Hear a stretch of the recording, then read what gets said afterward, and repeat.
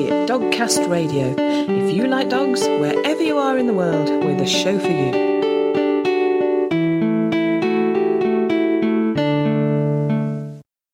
Hello, and welcome to episode 160 of Dogcast Radio. Coming up, we have a thought-provoking interview with Rob Guttrow about his experiences communicating with animals who have passed over. You've talked before on your show about instinctual learning and verbal learning, how dogs are often happy with a routine, the different barks and body languages, even facial signals. They give you that look like they want something. So there's a lot of different levels of intelligence that plays into the way a dog can communicate from the other side to humans that are still alive on the side. But before that, we talked to trainer and behaviourist Sian Ryan, who owns and runs Developing Dogs Training, Education and Activity Centre. We're discussing a subject that Sian has written a book about called No Walks, No Worries. I know from personal experience how worrying it can be when you're told that your dog will need several weeks of crate rest. So I was very interested to hear from Sian about how the experience can be made easier for both dog and owner. If I want to talk about this subject, I always start with that kind of exactly the scenario that you've described, and vets will say, "Oh, just keep them quiet," and you can see the sort of the owner's face just go, "How am I supposed to do that?" Yeah. And it's an area where vets struggle to give advice because they don't have the time, or they think it's just common sense. So yes, owners can be left in the lurch a little bit. Yeah.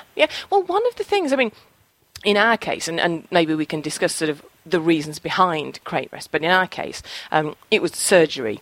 So we had a small time of knowing that she was going to have the operation, but she wasn't very mobile in that time anyway. And then it was very important to keep her immobile as much as possible to let the leg heal. And in our case, I mean, she's a Bichon Frise, so she was fairly small, and it was fairly easy to give her a crate that seemed big enough. But it went against, or it seemed to go against, everything we do as dog owners, because, we exercise, we keep them occupied, we take them out, we make life interesting. And then suddenly you're told, for your dog's best interests, you need to keep them mainly in a crate. And it feels wrong, doesn't it? It does, and it's one of these things where when I'm talking to puppy owners or to dog owners, I will actually say to them, whether you want to use a crate in your home or not, if you teach your dog to be comfortable in a crate, you make their life, if they go to the vets, easier, and you essentially make your life up front easier if they ever need to be confined for whatever reason.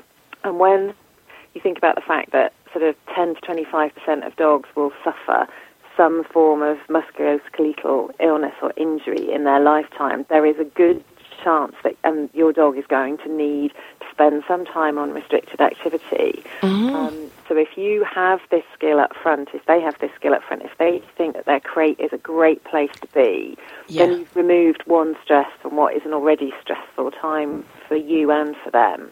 But it's kind of, it's trying to get across the idea that the crate is somewhere I go to chill out, the crate is somewhere I go to rest, but the crate can also be somewhere where I can mentally do things. I can have food toys in there, I can do good stuff in there. It's not a punishment space, it's a good space to be in. Yeah.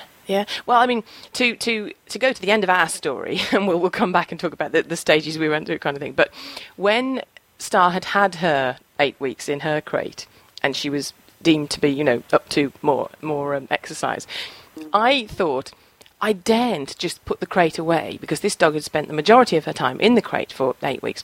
I daren't just put it away. I will leave it out, but I'll leave the door open and she can choose what she does. And it really surprised me, because she still chose to spend a lot of her time, her just chilling out time and definitely sleeping time, in the crate. And it wasn't somewhere she hated at all. So she had, luckily a positive experience. It can be done, but it can be daunting. And I like the way that you talk about sort of supporting the dog mentally and emotionally, because even if they even if they have come to enjoy a crate and associate it with a calm and a safe environment, it must be a huge change for them, mustn't it? Yeah, and it's kind of, the whole thing with restricted exercise or restricted activity is that, yes, for some dogs it is 6 weeks, 8 weeks, 3 months in a crate with very little else. For other dogs, it is they can be out of the crate as long as you supervise them and make sure they're not jumping on the furniture or whatever. And for others, it's a long-term thing because they're getting older or they have an injury, which means they're never going to be able to run around, but they don't need to spend all of their time in a crate. But, you know, the especially the kind of emotional support, we're much more aware than we used to be that dogs need mental stimulation as well as physical exercise. But one of the areas which some people do still overlook, and some people will even deny that dogs have emotions, is this idea that they need emotional support. Now, the book and the sort of the realization that this was a problem area came out of the experience in the behaviour clinic at the University of Lincoln, where we saw dogs who had been absolutely solid as adult dogs until they went through a period of restricted activity. And they developed behaviour problems as a result of that period of inactivity because they stopped interacting with the people that they normally saw, or they stopped being able to interact with the dogs that they normally saw.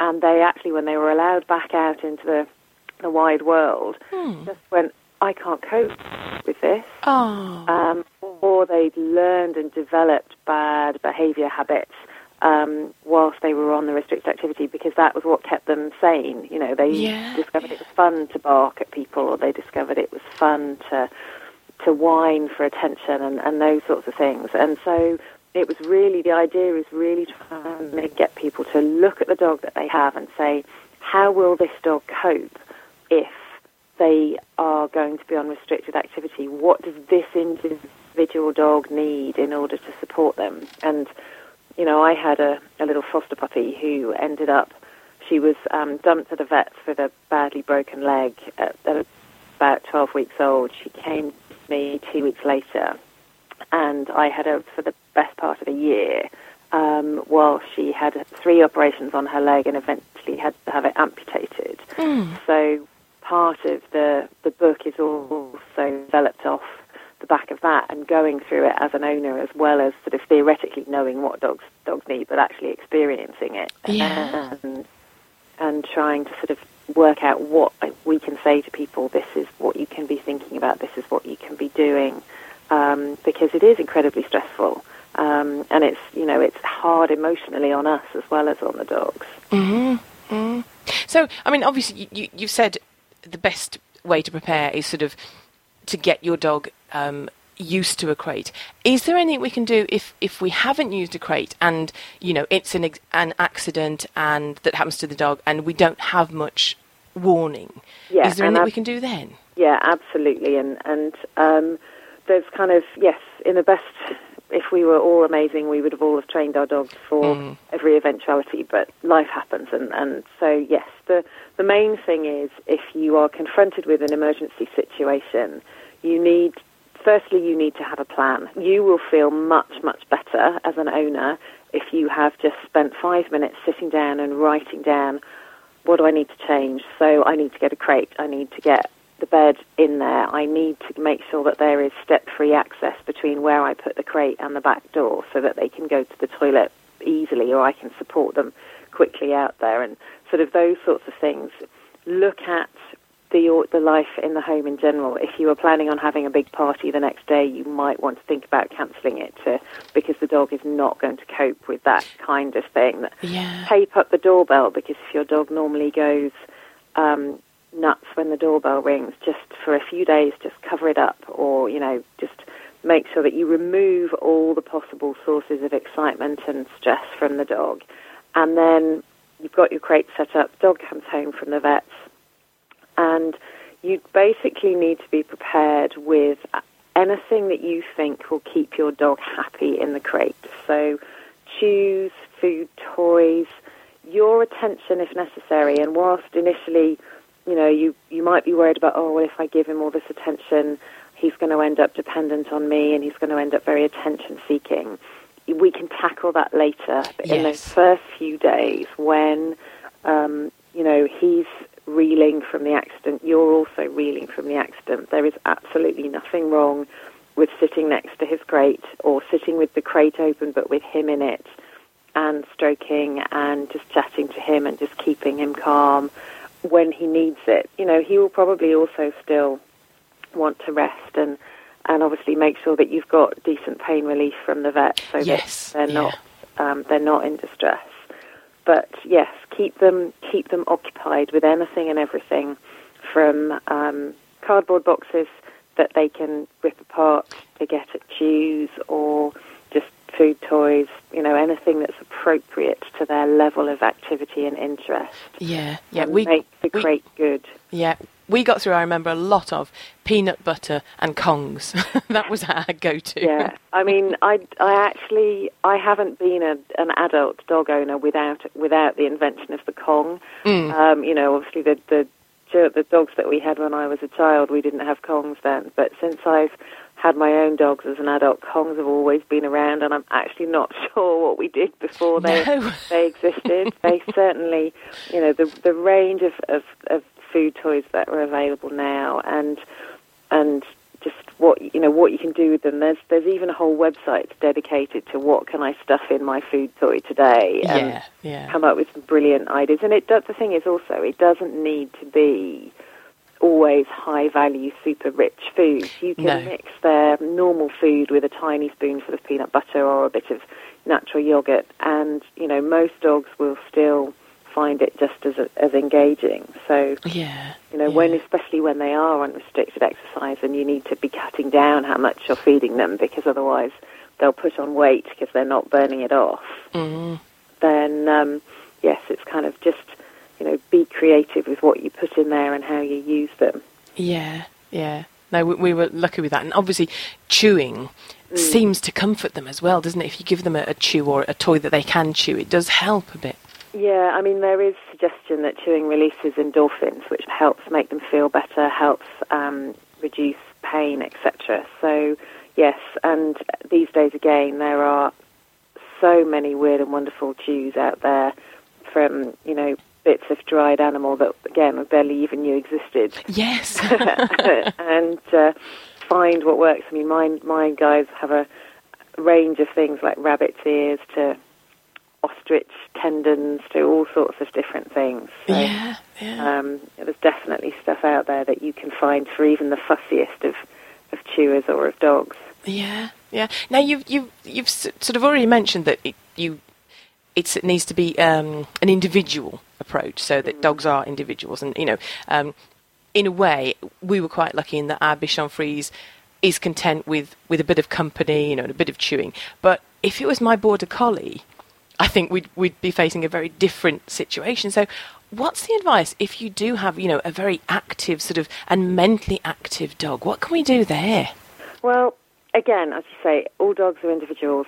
When you've got the mentally active dog, or the dog that likes to be out running and doing things, then this is where I think training comes in. I think if you can teach yourself, if you don't already know how to do it, or just get involved with clicker training. Yes. You can shape your dogs to do anything. And especially if you develop kind of a micro-shaping technique where you can teach dogs to flare their nostrils, or to move an ear, or to do some really tiny things. So even if they're on absolutely, you know, you can't even wave a paw type restricted activity, then you can do some really, really smart stuff with tiny little movements, tiny little behaviours. And as long as you keep rate of reinforcement nice and high, they won't get frustrated. They're getting feedback for what you want from them.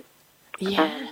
And also you can use it as an opportunity to teach them all of the handling things, which again we kind of somehow it doesn't get seen as so important by some trainers and some owners. So teach them to like having their nails clipped. Teach them to like having you look in and clean out their ears. Teach them to like having their teeth examined. All of these are things that vets will love you for if your dog is happy, but means that your dog actually can receive the veterinary care and the handling that they need in order to be sort of fit and healthy and well looked after. So I try and encourage people who come and train with me to think of clipping their claws, dog's claws, as just as much an important trick or an important thing for their dog to know as sit or down, because, you know, they're going to need their claws clipped every few weeks for their entire life. So let's make it fun. Let's make it something they like doing. Yeah. So those are all the sorts of things that you can use that time with the dogs who like the mental stimulation. And again, food toys, all of the interactive games, the Nina Rogerson games are fantastic for that kind of thing. And if they do have a little bit of mobility, then even just scattering some of their food across the carpet or in a small area of the garden so they can spend a bit of time sniffing things out and looking for them on a harness and a long line if you need to, just to make sure that they don't take it into their own heads to go off and have a bit of a zoomies whilst they've got the chance. Yeah. What my Labrador found hardest about that time, when you can take them outside but they're on lead rest essentially, is he wanted to go off. When he wanted to poo, he wanted to be on his own. Yeah. And that was so difficult for him. And you could see him looking over his shoulder like, no, I don't want you here right at the moment. And it is an adjustment, isn't it? It is, and it's one of these things which you don't even think about until it happens. I mean, my Lurcher boy is quite similar. He, for whatever reason, doesn't like pooing on lead or kind of in front of you. He will always take himself off somewhere else if he gets the chance. And because of this, I make sure that if he does have to poo on the lead, I reinforce really heavily and just say, yes, you know, this is great. And I actually go back to, as I would have done with house training, to actually rewarding him for pooing, because I want him to be comfortable if he needs to go in front of me. But yeah, it is really hard for you and for them, because you can't just drop the lead. But again, there are times when you have to also balance the needs of the dog. Yes. And one of the things when I sort of talk to people about this, I would say that in the bit of research that one of the master's students from the University of Lincoln did, with asking vets about what advice they gave to owners and everything else, one of the things that came out was that about 30% of the vets who replied to her questionnaire regarded treating the physical problem as more important than treating the behavioural problem. So physical health was more important than behavioural health. And from my perspective, obviously, as a behaviourist and trainer, I think that the things are they're equal. There's no point in having a dog who is physically perfect, but who now is worried about going to the toilet, or who now is worried about seeing people on the street, or whatever can happen as a result of this. So I would always say, think about your dog's needs. If you can trust him to actually just walk off a little bit further away from you and go to the loo, then put him on a long line, let him do that, because that's better than him trying to hold on for several days and ultimately then becoming distressed and actually it becoming a bigger problem than it is to start off with. Yeah, absolutely. So I guess bring some common sense to the issue, isn't it, really? Yeah, and just think, again, it comes back to the individual. What does your dog need? What's the priority for you? What is most important? You know, we talk in the book about if you've got other dogs in the house, and they are all used to sleeping in front of the fire together at night or curling up on the sofa together or whatever, the dog who is on restricted activity is really going to miss that interaction. But so are the rest.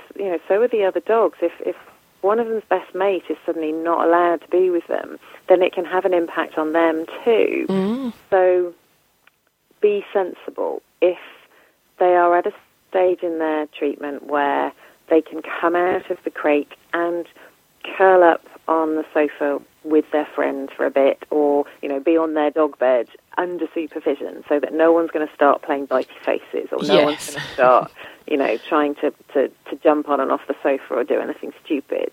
But just, can you let them have that interaction? Can you let them still do it, even if it just means that when you go out into the garden, one of the other dogs comes too and they get an opportunity just to potter around together?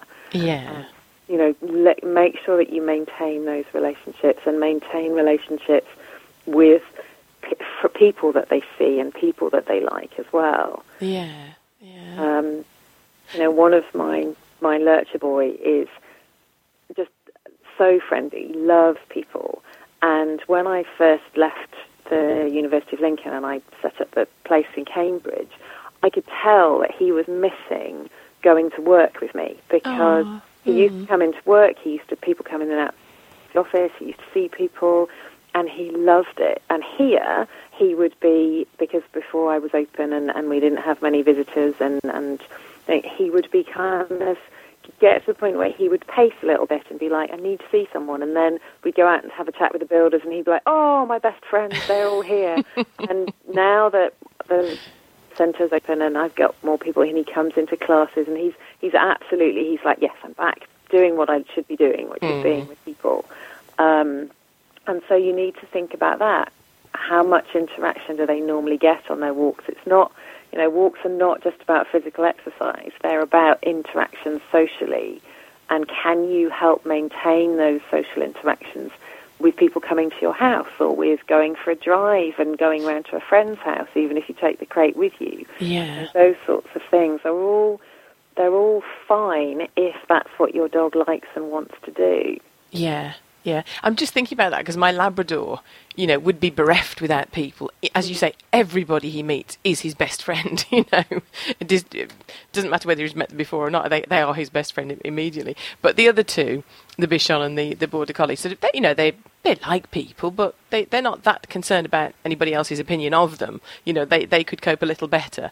But yes, it would really bother Buddy if he couldn't meet people. That would be an issue. Yeah, I mean, Cooper spent nearly 2 years in kennels before he came to live with me, and I know the people in the rescue very well, and I know how brilliantly they looked after him. But he was, he was very much the favourite of the woman who sort of ran his bit of the kennels. She would spend a lot of time in his pen, cleaning his ears and stroking him, and just generally interacting with him. But he coped because he got that level of support from her and from the other staff. Yeah. But he still, it was difficult for him. I've got some video of him and sort of the way that he greeted people, and the overexcitement at the prospect that someone was coming to see him, and then the frustration behaviour if they weren't coming. I'm very conscious of the fact that if he needs crate rest, then supplying him with a decent stream of visitors would be top of my list, definitely. Yeah. Oh, I think that's a lovely way to approach it. How can we keep the dog happy? How can we meet the dog's needs? If anyone is being faced with this dilemma, you have written a book about this, haven't you? Yeah, it's in conjunction with my colleague at the University of Lincoln, who is veterinary behaviourist Helen Zolch. Mm-hmm. And we went through a stream of cases at the behaviour clinic where the dog's behaviour problems had developed as a result of the period of restricted activity. I had the foster puppy Flo, which had also brought it to the forefront of my mind. Like, she tested every single theoretical problem that I'd not faced before in regards to this. And she taught me a lot, and was definitely one of the kind of catalysts for writing the book. And so we sort of sat down and went, well, what would we want to know, and how can we approach it? The issue is that we could have written a book 10 times longer and included how to do all of the different techniques and all of the different things that we were doing. But actually we thought, no, at this stage, we just need to give people some pointers on think about mental stimulation, physical stimulation, emotional health, how to prepare, and how to transition back into the real world as well. Or, if you're lucky enough that your dog can go back to full exercise, well, how are you going to bring them back to that state? Because for some dogs, it can be scary if they haven't been outside for a while, or they can get completely OTT, or they can end up actually making themselves stiff and sore because they run around, which they haven't been able to do for 6 weeks. Yeah. So it's thinking about all those sorts of things. So we try to set it out. We give people worksheets. Every chapter has a kind of care plan sort of element to it, where you write down what you need, what you're going to do, how you're going to reassess over the course of the confinement, etc., and give you ideas for what you can do with your individual dog to make the period of restricted activity bearable. Yeah. I think that's a brilliant idea because, first of all, it gives people ideas and some shape to what they need to do. But also, once you've got it written down, you can sort of see the progress you're making, and you can say, no, look, it will be over one day, and it's not as bad as it was, you know. And I really like that idea. That's really practical help, isn't it? Well, it sort of the reason that we structured it the way that we do is because there's evidence in the human literature that having a plan makes you feel better. Actually, even if you never do anything about the plan, it makes you feel better, which is, I find really interesting. It's that thing of, as long as we write something down, it's no longer going around in our minds. Yes, yeah. But if you do have a plan, exactly as you say, you then can see that you're making progress. You reassess every week or so, because what the dog needed at the start, actually, you can, if we talked about the emergency crate training earlier, I don't need to sit by his crate 24 hours a day. Actually, he's now sleeping through. I can go back to my own bed, and he needs less interaction of this nature, but now we'll bring in more of the food toys or whatever it is. And so you can see that you're making progress, your dog's needs are changing. And if you, part of what makes us sort of comply and what makes us carry on with this kind of program is realizing that we've made progress and is having small steps that are achievable. And we see, yes, I've put the baby gate up so the dog can't go up the stairs, or I've changed the routine so the dog's no longer on the sofa just in preparation for the appointment, for the operation or whatever. Or even I've got the dog walker involved, and instead of coming in for an hour to walk the dog, they're coming in to spend an hour's quality time having a chat with him and making a fuss of him and those kinds of things. So, yeah, I think the nature of having small steps that you can see what you're doing, see that you're making progress, can really help. Yeah, excellent. Now, I don't want to leave the book until we've talked about the illustrations, because it's beautifully illustrated. It's by the photos by Peter Baumber, is that right? Yes, Peter Baumber, yes. Yeah, so tell me about those. I mean, Pete's photos are incredible. And if you've seen Life Skills for Puppies, which is Helen Zolch's first book, Pete also took the photos for that, and they are simply stunning. We had such a good time taking those photos. We were very lucky to have some very compliant dog models, two of whom are mine, two of whom are Helen's, and we roped in various other volunteers of friends and things. And we either sort of obviously set the dogs up, taught the dogs what we wanted them to know if they didn't already know. There's a couple of photos where we've done a little bit of Photoshop to merge two photos together so that we didn't actually put a dog in a stressful situation in order to get the photo. Yeah. We wanted to show some of the body language things. But Pete's patience and Pete's talent for taking those photos is just incredible. Excellent. It was quite funny. He gave me a print of he gave me several prints of each of my two, but he gave me two beautiful prints of each of my two, and I took them into a local framer's to get them framed. And I had a call about a week or so later to say, your photos are done. And by the way, could you bring a copy of the book in? Because we saw the article in the local paper and we recognised the dogs from the photo. And so we'd like to have a copy of the book as well. Oh, lovely. Yeah, it was lovely. Yeah. Now, it's obviously it's being very well received. I read a quote from Professor Daniel S. Mills, who said this is one of the most important dog care books to appear for a long time. So it is being well received, isn't it?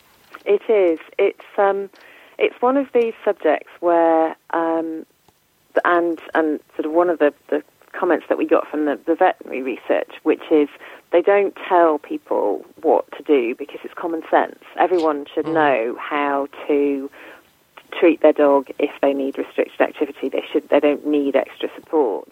And certainly if you are a competent dog owner, or you're an experienced dog owner or experienced dog trainer, then yes, the stuff in the book is common sense.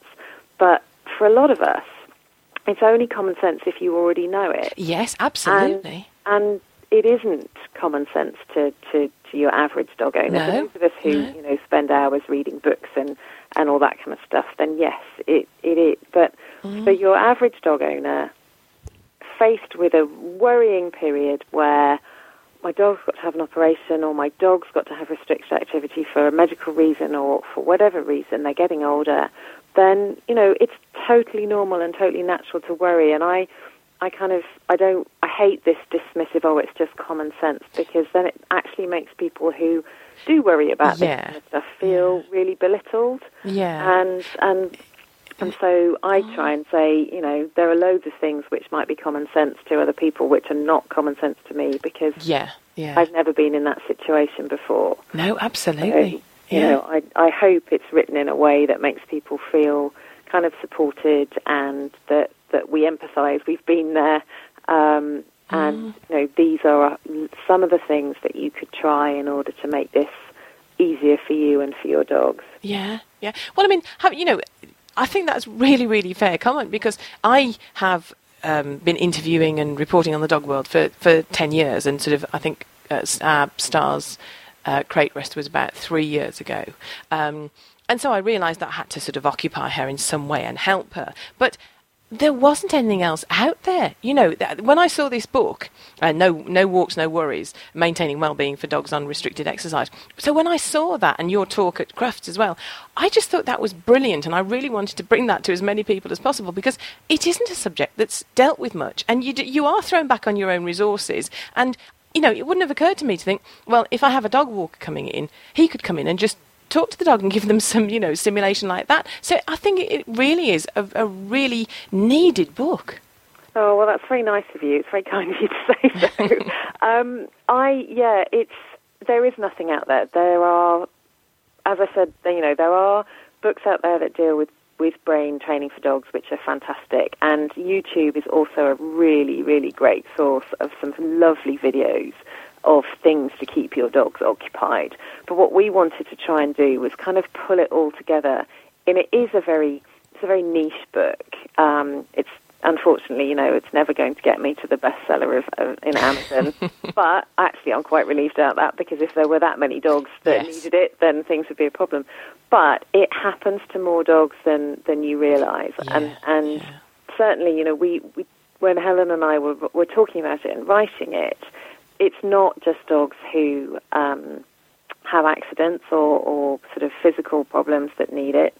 It's quite often we will advise owners who have dogs who are very fearful or who have struggle out on walks.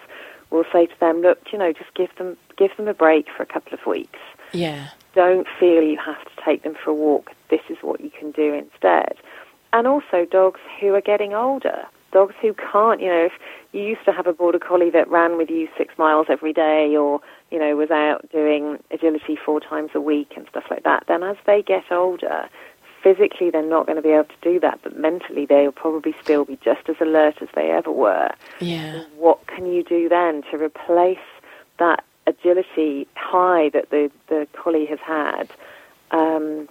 How can you make sure that they're still getting the emotional and the mental and the physical stuff that they need, but adapted to them as their dating physical needs? So it is something which is hopefully applicable in many different situations. I mean, I'm very flattered to know that Fitzpatrick's promote it. Claire Rusbridge, who is a neurosurgeon, has written to me to tell me how much she enjoyed the book and how she's recommending it to their patients, and she works out of Fitzpatrick's. So excellent. It has been well received in the veterinary world as well as in the dog world, which is lovely. Yeah. No, I really liked the idea. I was very drawn to it. Where can people find out more about you online, Sian? There's more. There is a Facebook page for No Walks, No Worries. There's also my Developing Dogs website, which is developingdogs.co.uk, and we also have a Facebook page too. And there's various bits and pieces about No Walks, No Worries online as well, if you search for it. So there you go. Crate rest doesn't have to be a worrying, stressful or boring time. We have the links where you can find out more about Sian on the Dogcast Radio site. I have found that when you are deeply troubled, there are things you can get from the silent, devoted companionship of a dog that you can get from no other source. Doris Day. If you have ever been frustrated by the choices the heroine makes in the stories you read, then Mace's Choice is for you. With Mace's Choice, at the end of each chapter you are offered a choice. There are always 2 options and you choose what happens next. With over 1.5 million words, that's over 5,000 pages, 256 chapters and 128 different endings, Mace's Choice is an exciting innovation allowing you, the reader, to enjoy multiple happy endings. Why read just one story when you can read them all? Mace's Choice is a novel you can reread again and again, making new choices each time to vary your experience to find love with each of the 3 heroes. And it may be the only book you need this summer. To find out more, visit maceschoice.com. That's MACIESCHOICE.com, or search for Mace's Choice on Amazon. You're listening to Dogcast Radio on www.dogcastradio.com. Now we have an interview with Rob Guttrow, who is a very entertaining and witty guest. We're going to talk about his book, Pets and the Afterlife, Messages from Beyond. But as well as communicating with animals, Rob is a rescue and charity volunteer and has his own dogs. So before we got into the book, I wanted to talk to him about his experiences with his own dogs, Buzz and Sprite.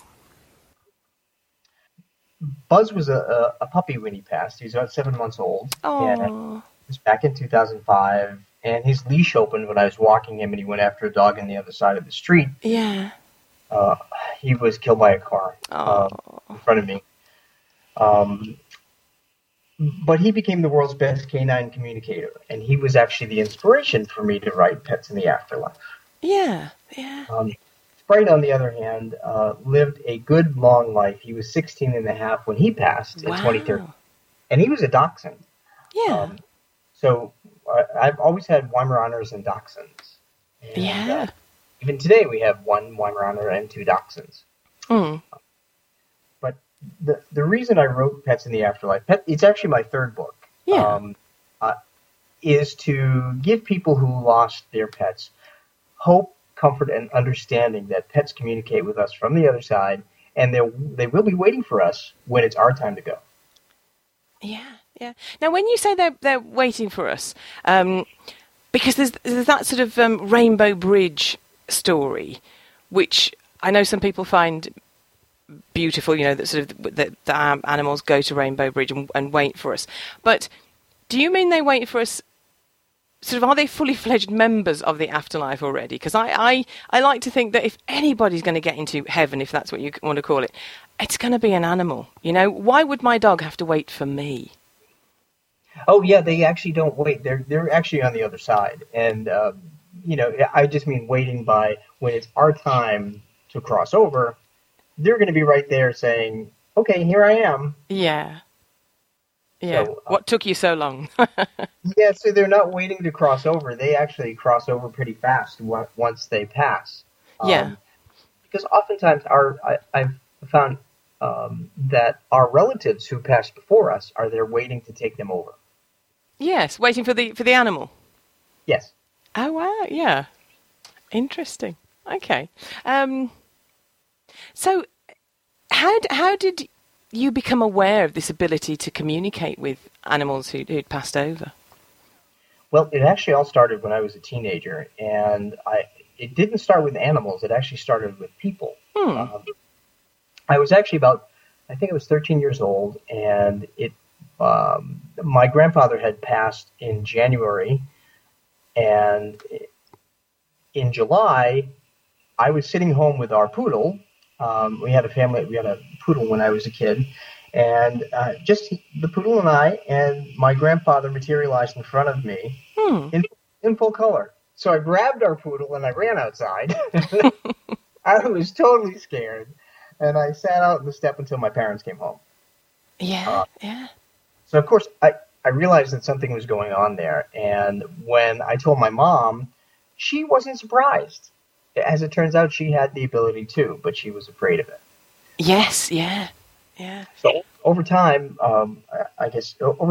they've come in from time to time, and once I fell in love, it acted like like an emotional magnet, and magnified my abilities, and I started getting messages all the time from people as well as pets. And my Weimaraner Buzz actually was the one that really inspired me to start writing my first book called Ghosts and Spirits,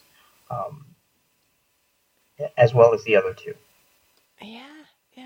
And does an animal, let's say a dog, does a dog and a person, do they contact you in the same way, or what's the difference between the way they communicate with you? That's a really good question. And the answer to that is yes, they do communicate with me in the same way. I like to think, I like to tell people that the way pets communicate is through words that they know or images that they've seen in the physical world when they were alive, just as people do. When you think about it, we take our dogs to school. We're happy when they play well with others. We're proud of them when they do well in school. We take them to the doctor when they're sick. They know a lot of words. They know a lot of commands. In fact, I know border collies can learn up to 1,000 words, maybe. Yes. So, and dogs can understand our emotions. Certainly, they know when we're happy, when we're sad, when we're angry, when they do something wrong. And I like to tell people the only difference between raising a dog and raising a human child is that the dog doesn't grow up and marry someone we don't like and move away. Yeah. I mean, there's a sort of a fluffy interpretation of being a pet parent, but I agree with you. I think in a very real way and in a practical way, we sort of are in loco parentis with our pets, because we do look after their welfare and their physical well-being, and it is very much like parenting, isn't it? It absolutely is. And included in the book, because I'm a scientist, I cited a couple of scientific studies. One was from Dr. Gregory Burns at Emory University in Atlanta, Georgia, who's a neuroscientist. And he measured the activity of a dog's brain using MRIs, magnetic resonance imaging. And he actually determined that the same part of the brain, the caudate, in a dog's brain, reacted exactly the same way as a human's brain, the caudate in a human's brain, when they saw someone they loved. Proving that dogs have the same exact emotional response that humans do.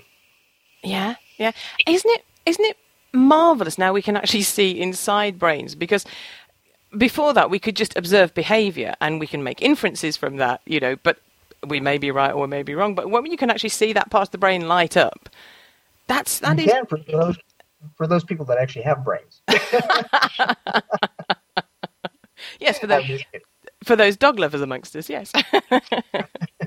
But yeah, that is I like that, because I think dogs do very much have emotions, and if it looks like love and it feels like love, I think it's love, and so it's nice to have that confirmation.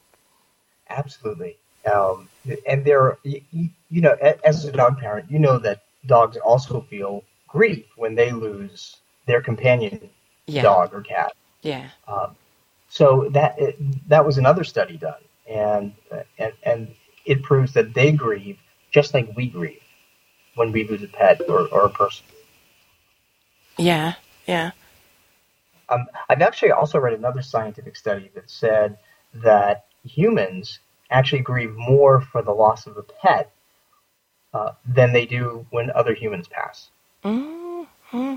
I suppose it depends on the intensity of the bond. You know, we have our animals are there for us, our dogs particularly, and cats, and any animal that you have in your life every day. But particularly dogs, they're there for you, 24/7.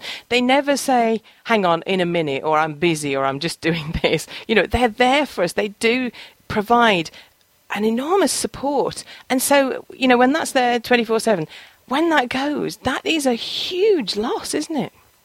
It is, and the other thing too is that I think we're more emotionally bonded to our dogs and cats than in a different way than humans, because humans can actually take care of themselves. Yes. Our pets rely on us 100%. Yes, it's going back to that parent thing, isn't it? There is a sort of protective role with your pets, isn't there? Definitely. Yes, absolutely. So the other thing I talk about in the book too is the different levels of behavior of a dog, the different levels of learning. You've talked before on your show about instinctual learning and verbal learning, how dogs are often happy with a routine, the different barks and body languages, even facial signals. Yes. When they give that look. Like they want something, or So there's a lot of different levels of intelligence that plays into the way a dog can communicate from the other side to humans that are still alive on the side. And another interesting thing too about spirit, which is what I call a dog that's crossed over. A dog that's earthbound, or a cat, or a horse, or a bird. An earthbound entity would be a ghost. One that crossed over and went to heaven or paradise or Valhalla, whatever you want to call the other side, is a spirit. Yeah. But they, as a spirit, they can actually manipulate things in nature. So when you hear people say that they saw a butterfly the day that their mother passed or their cat passed, and that butterfly just lingered there, and they thought it was a message from their spirit, it actually was, because they can manipulate things in nature like butterflies and flowers and feathers and dragonflies. Wow. So that distinction then between a ghost and a spirit, that a spirit's past and a ghost is earthbound, this may be too crude language, but does that mean sort of a spirit is happy and a ghost isn't as happy? Or is that not a distinction? That's a really good question, and it's yes and no. And I'll elaborate on that. When a spirit crosses over, they actually join all the other relatives who had predeceased them, and that means either pet or person. As an earthbound ghost, and I'm on a ghost investigation team here in the U.S., I've learned that earthbound ghosts can't communicate with people who have crossed over in spirit. So they are more isolated. They can't communicate with anybody. And that's why ghosts tend to be more unhappy on Earth, because they lost the ability to communicate with the ones that they love. But also they also choose to remain as a ghost, and for a lot of different reasons. Maybe they feel like they're not worthy of crossing over, or maybe they just love their house that they grew up in and they want to stay there, which has been the case a couple of times. But in terms of pets, sometimes they don't pay attention to the people on the other side that want to bring them over. They're happy running around where they grew up. And there was one dog I actually met, one dog ghost that I actually met, and he was in London. Yeah. He was in. Are you familiar with John Soane's museum? No. Okay, he's an architect. Yeah. He was an architect in the 1800s, and his museum is up near Baker Street, I believe. Oh, right. Okay. So when I walked in there, I was on vacation. I walked in there and I looked to my partner and I said, "There's a ghost in here." but it's not human. Yeah. It's an animal. It's a dog. And he just looked at me and said, whatever. You're out of your mind. But actually, he's learned to just accept and understand, and now he believes everything that I tell him. Yeah. So, long story short, we walked through the museum, and there was a little tombstone in the middle of one of these patios that said Fanny. Turns out that Fanny was the dog, the beloved dog of Mrs. Johnson. Docents in that museum have told me that they've seen a dog running through that museum. Several of them have. And one of them asked me if there was a person, if I saw any people walking through in ghost form. And I said, no, there are no people, just a dog. And they said, well, that's exactly what everybody has said. And that ghost dog has scared other people who have brought their dogs in there. Wow, yeah. So their dogs picked up on it, on the ghost dog? They did. And that's another aspect that we can talk about later, I guess, that how dogs and cats can see ghosts and spirits. Yeah. You see, it fascinates me. And I do think that some people sort of are freaked out by anything they perceive. As you say in the first instance, seeing your grandfather, it frightened you. And then others, I think. I mean, I know my mum. When my grandmother passed over, I heard her walk up the stairs, and it was her footfall, and I sort of I thought it was my granddad walking up the stairs, in fact, and I went out and there was nobody there, but it was definitely, it was an older person walking up the stairs, and that frightened me. But I know my mum was desperate to see or hear anything after, it was her mum who'd passed over. And she would have loved that. But I know she told me about sort of in her childhood, the family dog would suddenly stand up and run out of the room and sort of, or growl at thin air, and sort of they were convinced there was a ghost in the house, and the dog was, seeing it before perceiving it before any humans did. And that's absolutely true. What I've come to find out is that the dogs and cats have different cones and rods in their eyes, and those different cones and rods in their eyes enable them to see movement at a faster rate. Okay. So, for instance, if you're walking your dog, they can see movement about 200 feet away, but they can't see clearly until they're about 75 feet away. So, when we're walking our Weimaraner, Dolly is her name, she'll see something move from 200 feet away, and she'll start slinking until she gets about 75 feet from what it is. And then she'll realize maybe it's a bag blowing in the wind. Or maybe it's a squirrel. But because they can see that faster movement, and we actually can't see that, because our eyes are not physiologically configured that way, pets can see spirits and ghosts because they move at a higher vibration. Okay. Yeah. So if your dog or cat is staring at the corner of the room and making a noise or whatever, they're likely looking at either a spirit who's come to visit and say hello, or a ghost that's earthbound. Yeah. You see how our cats do this, and it really freaks you. Well, it freaks me out because they'll just stare just behind you, and you go, Could you not do that, please? Because that's quite freaky. They don't listen. So, yeah. Oh, dear. There's another part to that, too. That, as you know, dogs can hear at a higher frequency.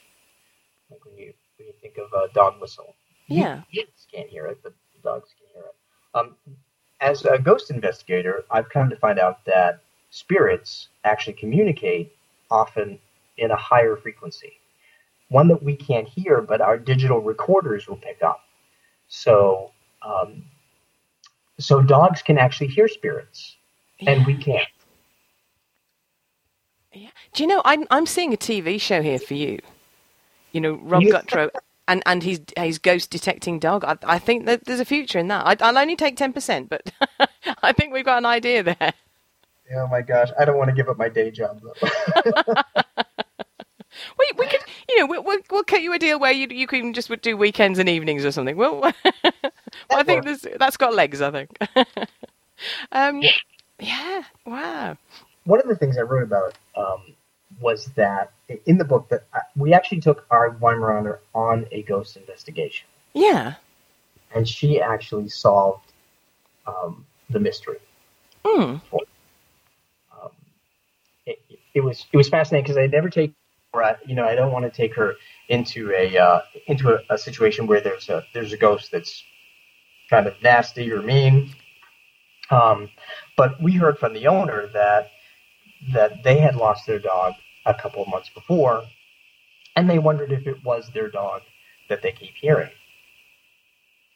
Well, long story short, we parked four houses away from the house, and she ran to the front door of the house that we were going to investigate. We didn't even know what house it was because we only had the number and you couldn't see the numbers from the street. Mm. So it turned out she was actually following the spirit of the dog that belonged to the house. And when she got inside, after investigating the first floor, and I said, go where you want. She ran up the stairs to one room at the top of the stairs, turned right, and sat in that room. And I said so I looked at the owner and I said, okay, what's significant about this room? And they said, well, when their dog was alive, the minute the dog would come in the house, it would run up the stairs and go to that room and sit there. Mm. Because that was their little boy's room, and that dog was bound to that little boy. Mm. Wow. So she was actually following the spirit of the dog. Yeah. Wow, that's incredible. Yeah, and of course, and she wasn't at all freaked out, was she? Presumably. Yeah. No. Wow. Yeah, much more sensible. Now I know. In the book, you do obviously you include a lot of your own experiences, but there's other people's experiences as well in the book, isn't there? There is. In fact, I happen to know 3 different mediums, and each one of those mediums are dog people. so I know they're good people. They each had their own adventures with their dogs that had passed. Mm. So it's kind of interesting to see how their dogs communicated with them as well. So I included those. I also included a story from a fellow pet rescuer. My partner and I work with Dachshund and Weimaraner rescues here in the eastern U.S. And one woman that works with the Dachshund rescue told me that she was actually saved by the ghost of a dog when she was a little girl. Wow. It's a fascinating story. And she actually grew up to be a scientist. Yeah. Wow. There you go. That's incredible. How was her life saved then? She was lost in woods, and she ran into some people that were not nice. And this dog appeared out of nowhere. Yeah. I think she said it was a German Shepherd. And scared the people off. Wow. And helped her get home. So. Yeah. Excellent. Wow. Yeah. So, now your ability to sort of receive this communication seems to be natural. Do you? I mean, you. It was something that was within you, and then you discovered it. Do you think that anybody can develop that ability, or is it something that it's like a talent that some people have and some people don't? I do actually believe that people can develop the ability, and actually that's another reason why I wrote the book, so that people can actually read the book and see how to see the signs from their pets by themselves. So they don't have to call a medium. For instance, if you're... First of all, there's no such thing as coincidence when it comes to spirit. Mm. So don't dismiss anything. If you get in your car and you turn on the radio, and a song comes on that reminds you of a person that you just happen to be thinking of, that's not a coincidence. The spirit of that person influenced you to turn on the radio at that very moment so you could hear that song. Mm-hmm. Mm-hmm. You just have to pay attention to it. Pay attention to things in nature, as I mentioned, birds, butterflies, feathers, anything that's unusual. That, for instance, when our dog Sprite passed in 2013, he sent us a yellow and black butterfly the day after he passed. We had not seen the butterfly all summer long. He died in July 8th, as a matter of fact, 2013. The next day, we saw a butterfly in the backyard, and it was unusual only because we had not seen one, and this butterfly came around and lingered around our other 3 dogs, and they didn't chase it. Oh, yeah. When I wrote about the butterfly, some friends of mine in 2 different states were reading about it on their iPad, and a yellow and black butterfly landed on each one of them as they were reading about Sprite's butterfly. Yeah, yeah. Not a coincidence. No. Wow. That's incredible. I think it's nice the fact that you say, you want to sort of help people be able to perceive the communication themselves, because it's a devastating time when you lose an animal. And obviously it could be an area that could be exploited. That offering comfort. So it's nice that, you want to help people do that themselves. You don't want to, exploit their grief. So I think that's a nice way of, helping them. I'm sure people will want to find out more about the book, Rob. Where can they find out more about you online? I have a website and also Facebook pages. Okay. The website is called Ghosts and Spirits Insights.blogspot.com. I know it's a mouthful. We'll put links on the show notes, don't worry. Okay. And if they go on Facebook, all they have to do is type in Rob Gutro, Gutro, and I have 2 pages that will come up. I also have a Twitter. My Twitter account is Ghost Medium Book. And the book is on Amazon in Kindle and also in paperback. And I'm actually working on a second one right now with many stories from others. And since I put this one out, I received a lot of emails from people asking me to give messages from their pets on the other side, cats and dogs.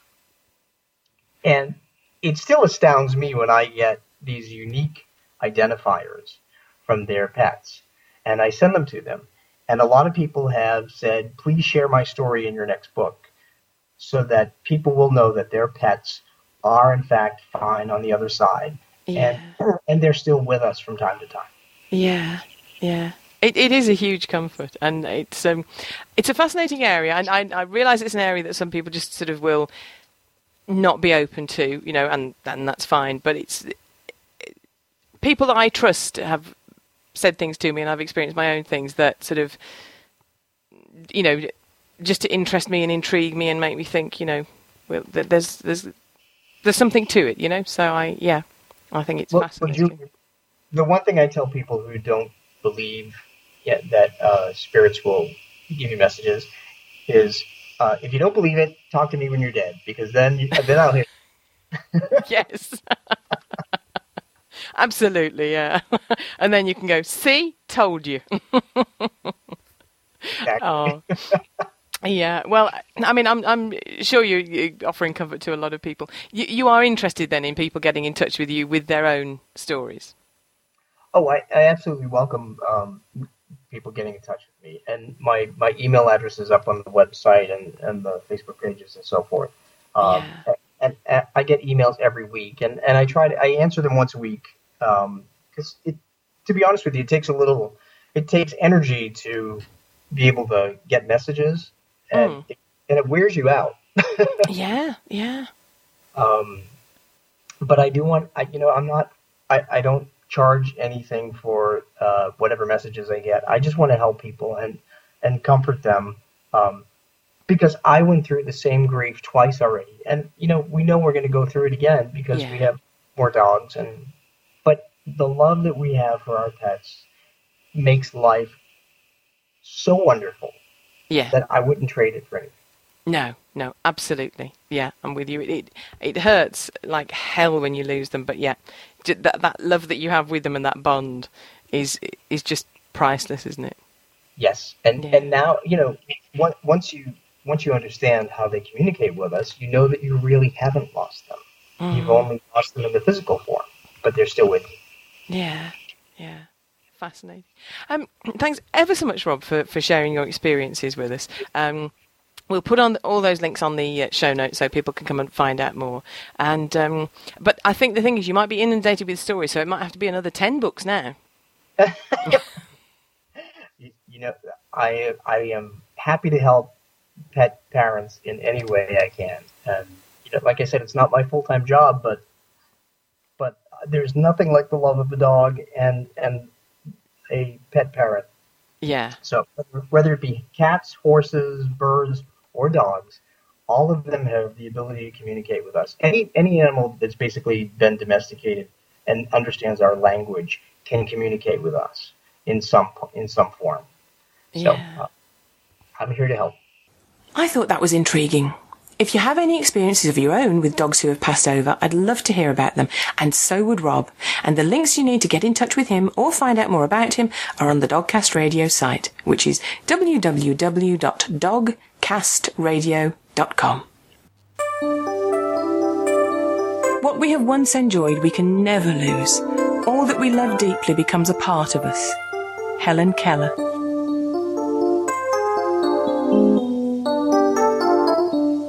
Well, it's been a packed show this time, so it just remains for me to say that in the next show we'll have help for firework-phobic dogs from Tony Shelbourne, and we'll be examining the problem of dog trucking with Melissa McHugh-McGrath. So until then, look after yourselves and your dogs. Thanks for listening to Dogcast Radio, available from www.dogcastradio.com. That's DOGCAST radio.com. If you'd like to get in touch with us, and wherever you are in the world, we'd love to hear from you. You can do so in a variety of ways. You can contact us on Skype with the ident Dogcast Radio. That's all one word, Dogcast Radio. By email, you can contact me on julie@dogcastradio.com. When contacting us by email, if you have the facilities, please record your questions or comments and send them to us as an audio file. That way we can include them directly in our programme. We can accept most formats, for example WAV, MP3. All these methods of contacting us can be found on our website, which is www.dogcastradio.com. And as ever, the final word goes to Jenny. What do you do if your dog eats your pen? Use a pencil instead.